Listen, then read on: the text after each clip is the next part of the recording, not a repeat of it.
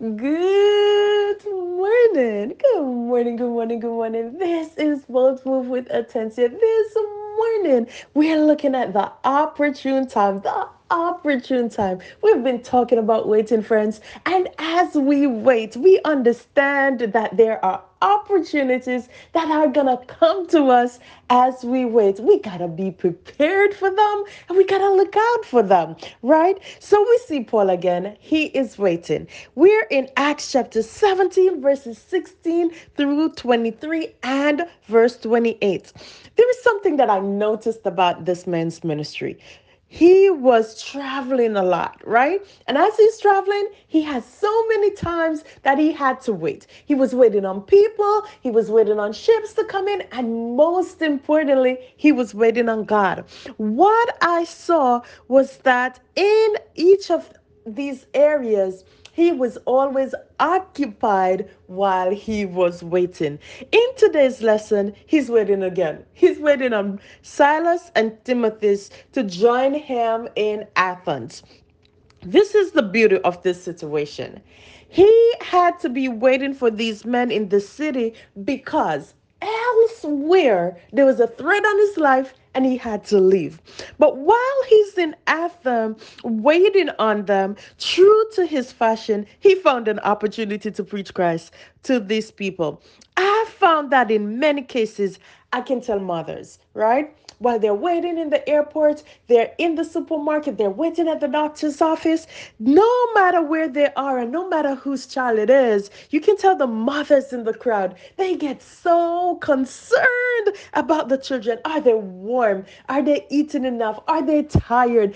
What can we do to occupy their time? That's because wherever that mom is, that thought, that spirit, that thing that engages her comes alive when there is a child there.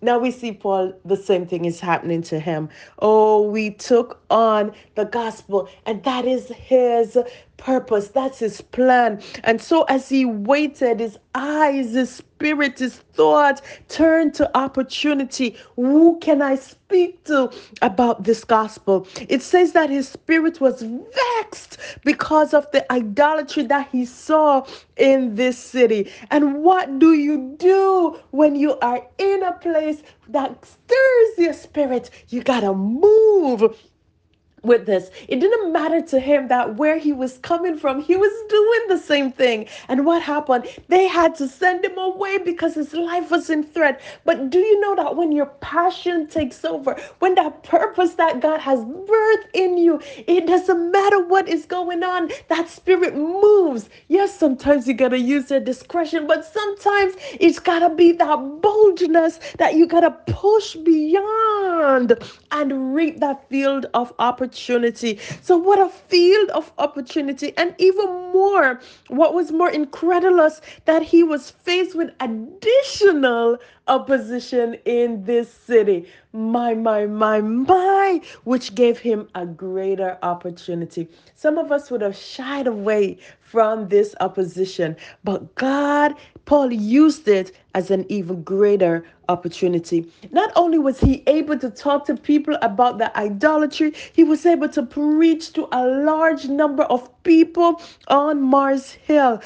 Out of this came one of the most quoted scriptures that we talk. In him we move and we live and we have our being. We say that so much, but do we know that came out of a situation of waiting, of opportunity, of opposition, but so much more because somebody who was waiting had that spirit of, I'll get this done anyhow.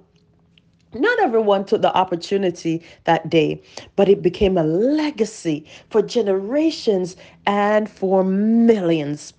While we wait, what opportunity can we use to enhance the purpose that God has given us? Not everyone will receive what we give to them, but there will be joy in knowing that we have obtained that promise. Like in Hebrews, in chapter 6, verses 13 through 15, they talk about Abraham. And he said he endured while he waited, but finally he obtained his promise. Friends, look for the opportunity today.